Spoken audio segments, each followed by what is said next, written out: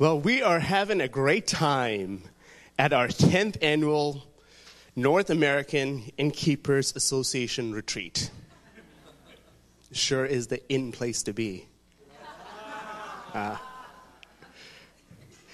If you've attended our retreat before, you know that every year we try to get a special speaker, a special innkeeper from around the country to come speak of what's made them successful. We brought in some famous innkeepers in the past. Today we were hoping to have one of the more famous innkeepers in our country. Unfortunately, he had to cancel. He's a little busy as he takes on a new role as the leader of the free world. But do not fret. We spared no expense, and we have brought in the most prominent innkeeper in all of history. Perhaps no innkeeper in history has been as talked about as this man you're about to hear from this morning. This innkeeper has hosted a little inn. At his little inn, he's hosted some important people and even a few celebrities. You know, I'll let him tell you his story. So would you join me in welcoming the innkeeper of Bethlehem?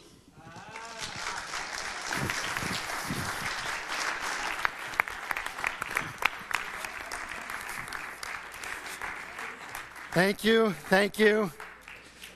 Thank you very much. It's good to be with you here this morning. Thank you for inviting me to your wonderful conference and retreat. I hope everyone's having a good time. It's good to see that the industry is still prospering after all these years. You know, without our influence, everyone would be left out in the cold. Tough audience. That one kills in Jerusalem. I'm here to talk to you this morning about a very important topic: maximizing your space. Fitting everyone in when there's no room in the inn. I want to talk to you about that this morning. I want to thank you for inviting me to talk to you about that this morning. You know, the truth is, I don't get invited to a lot of places to speak, to be honest. I mean, a lot of the people that have gone through my inn get invited to speak places. But I'm usually in the background most of the time. I've had some famous people stay at my inn, usually on their way to Jerusalem to some important meeting. And they come and stay for a while, and then people invite them to speak at various places, but not me. I've even had two particular guests that arrived on one particular night, Mary and Joseph. They get invited to speak all the time at places. In fact, this time of the year, their schedule is so booked up. You were probably trying to get them, and you had to settle for me. Even some dirty shepherds that showed up the same night as them get invited to speak places. But not many people want to hear from the innkeeper of Bethlehem. Truth is, most people wouldn't even remember me, wouldn't even know me, if it wasn't for Dr. Luke recording just that one line about me: there was no room at the inn. The one short line, there was no room at the inn, that one line has both preserved my legacy and also pronounced my judgment by many. There was no room at the inn. That one line. You know, it's like you work all your life and you do the best you can. And you try and provide for your family, and you try and be a good citizen and a good neighbor, and you try and be a good son and honor your parents and do all the right things in life. You try and serve your fellow man well in the industry that you work at. For me, it was keeping in like you. And you do your best all your life, but one line. It's amazing with all you do, and all the hundreds and thousands of guests that came through my inn over the years, that one line, one night, that history judges me on what I did in one singular moment with one singular guest. It's amazing you can live your whole life and do everything right. But in that one moment, history judges you with what you do with that one decision. But I'm glad to be in a room full of people who can understand what happened on that night. I'm glad to be in a room full of people who understand what the situation was on that night. So that's why I want to talk to you about maximizing your space. A lot's changed, I guess, since the days I kept in many years ago. I was backstage looking at some of your posters and brochures, and I can only guess that many of your guests are pretty lazy and somewhat demanding. I even saw that some of you call your places bed and breakfasts. Bed and breakfasts. You have to provide a bed for people? You must have some very lazy travelers indeed. In my day, people brought their own bed. They carried a blanket or a pallet on them or packed it on their donkey. Providing a bed for people must be the pinnacle of lazy travelers. I even saw some pictures where you provide food, breakfast. Now, I don't even know how you do this. I might provide fire and some water, but bring your own food, please.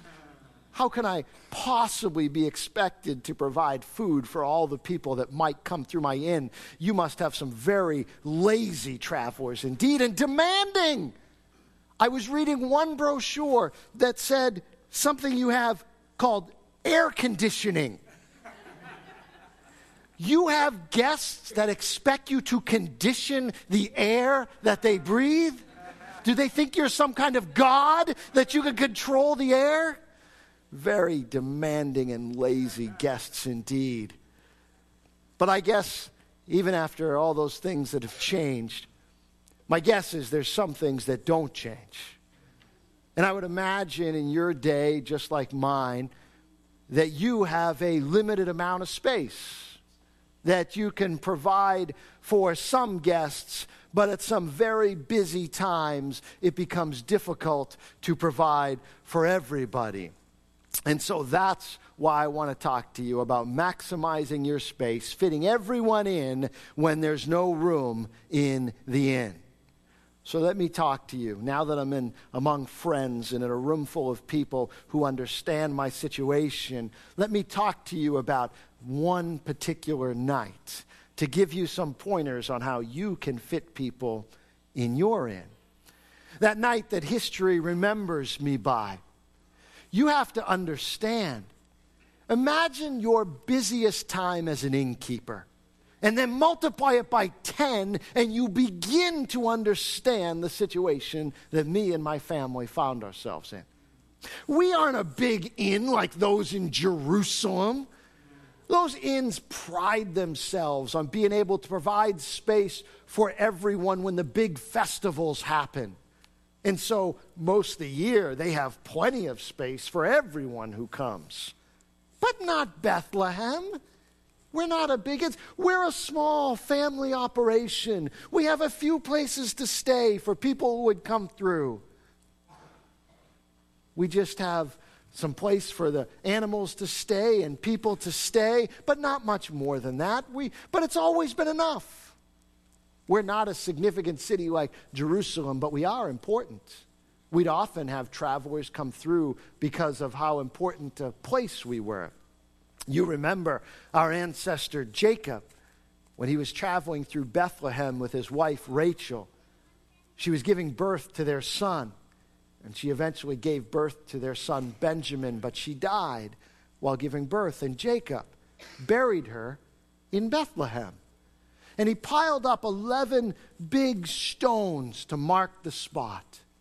And so people would come to Bethlehem to see that spot where Rachel had been buried. And they'd stay at my inn, and I'd give them tours and show them how to get to the place. We were a significant location, not as big as Jerusalem, but significant. There was even a prophecy about us.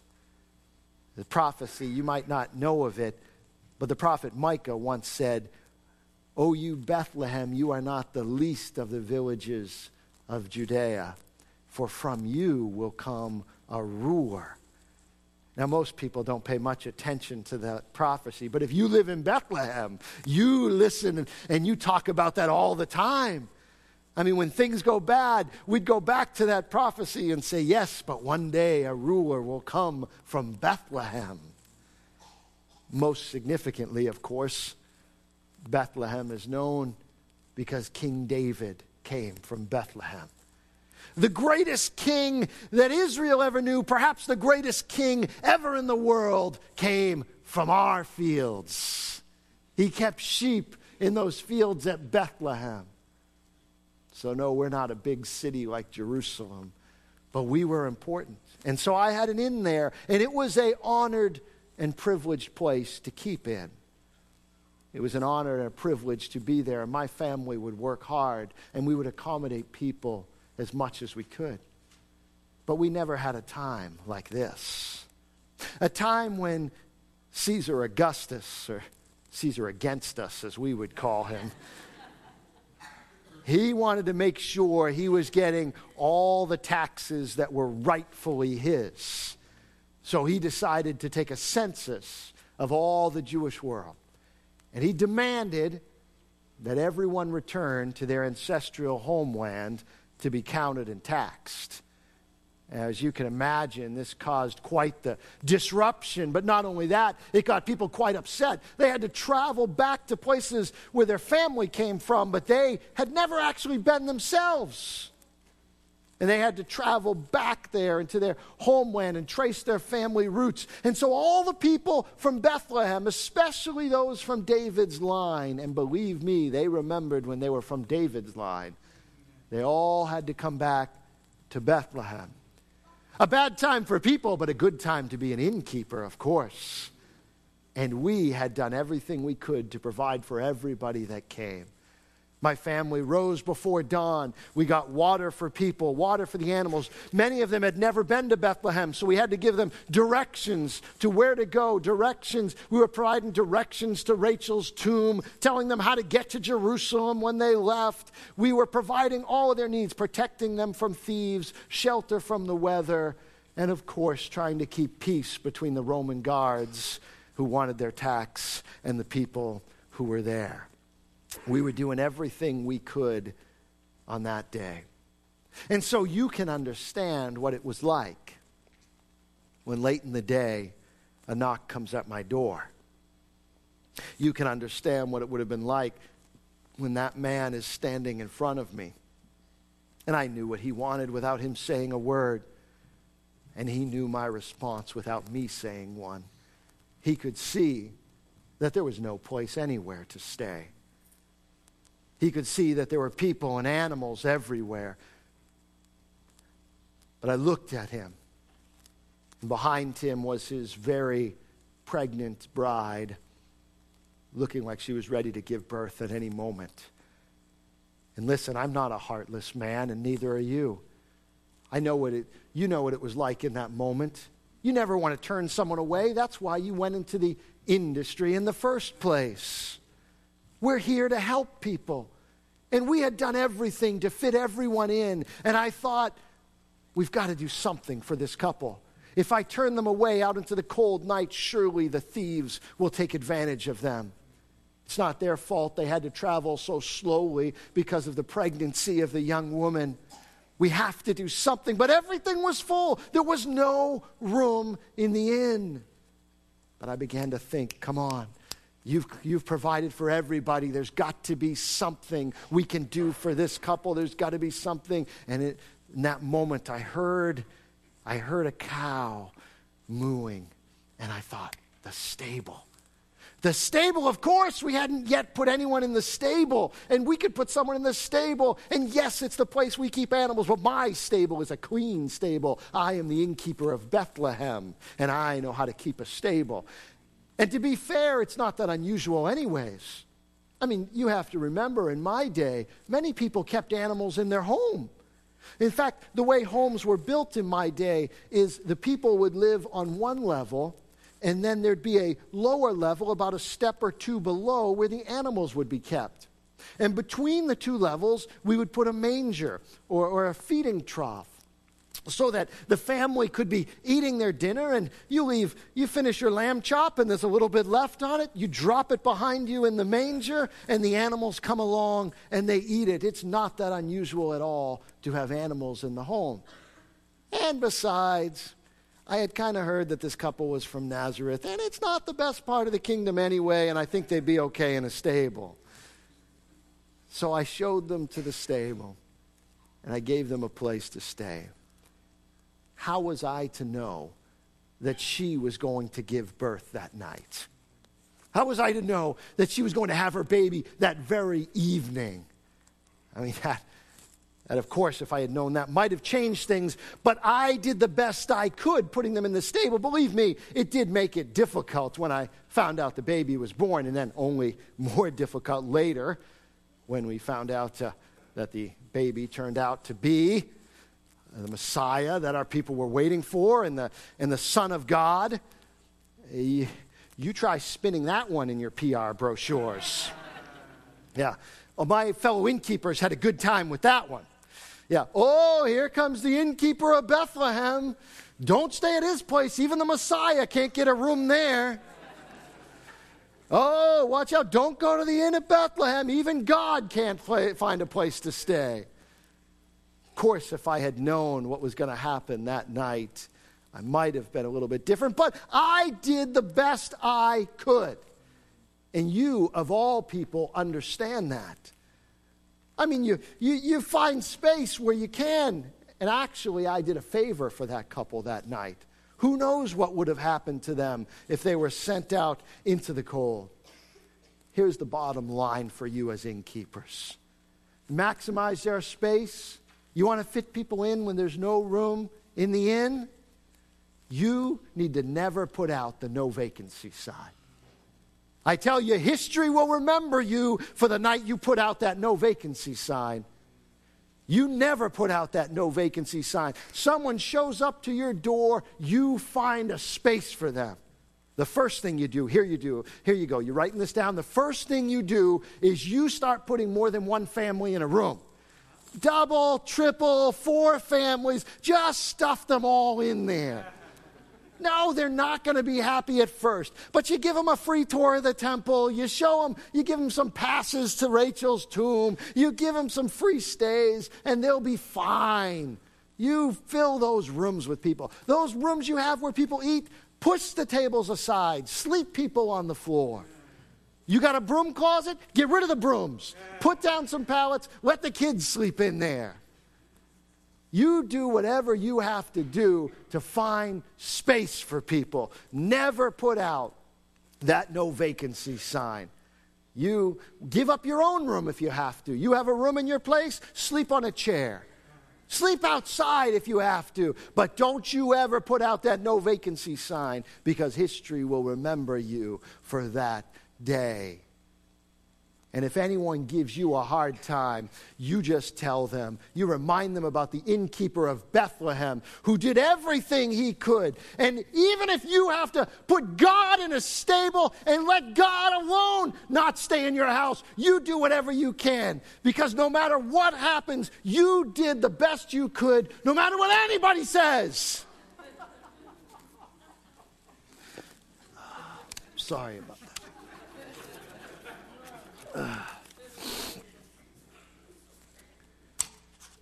You just find space.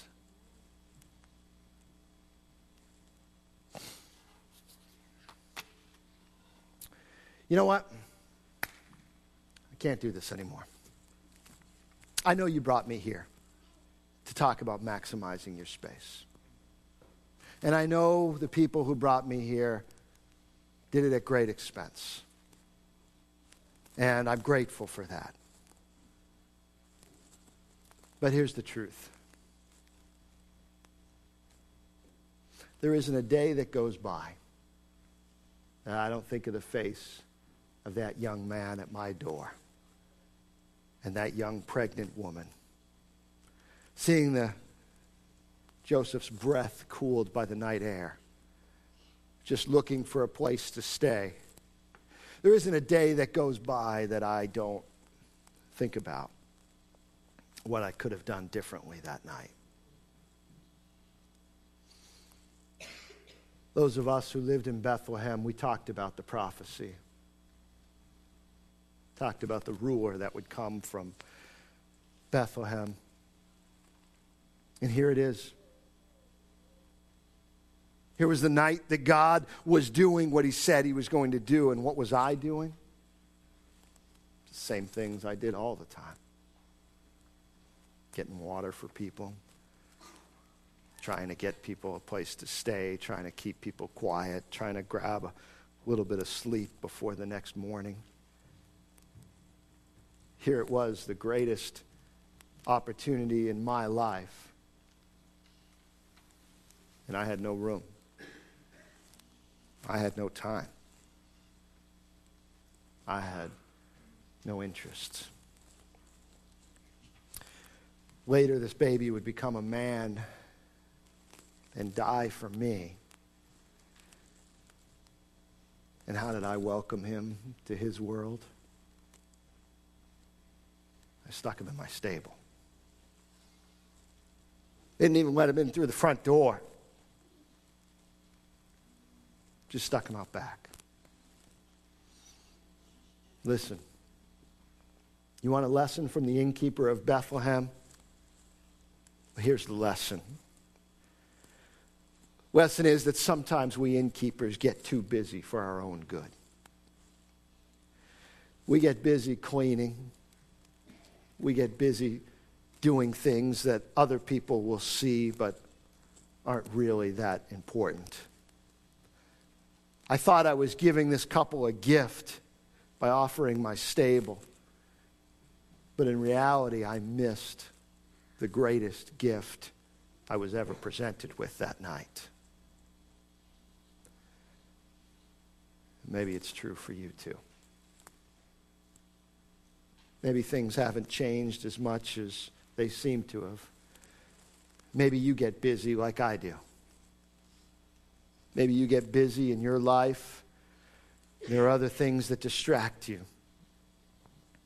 Just remember that in the midst of the busiest time of your life, when you are least expecting it, might be the exact moment that God offers you his greatest gift.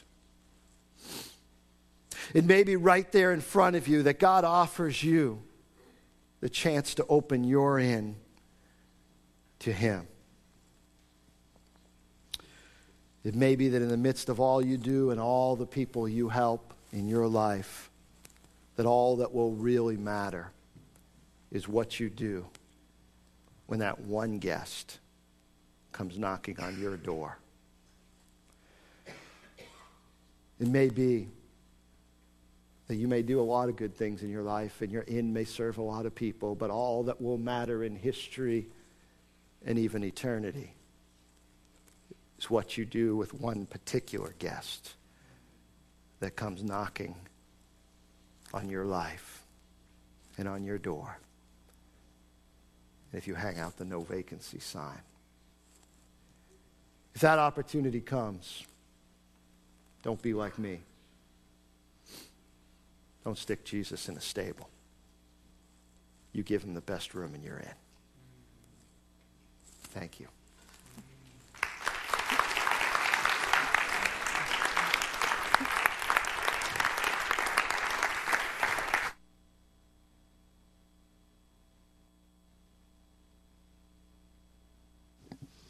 Now, there's a keynote to remember.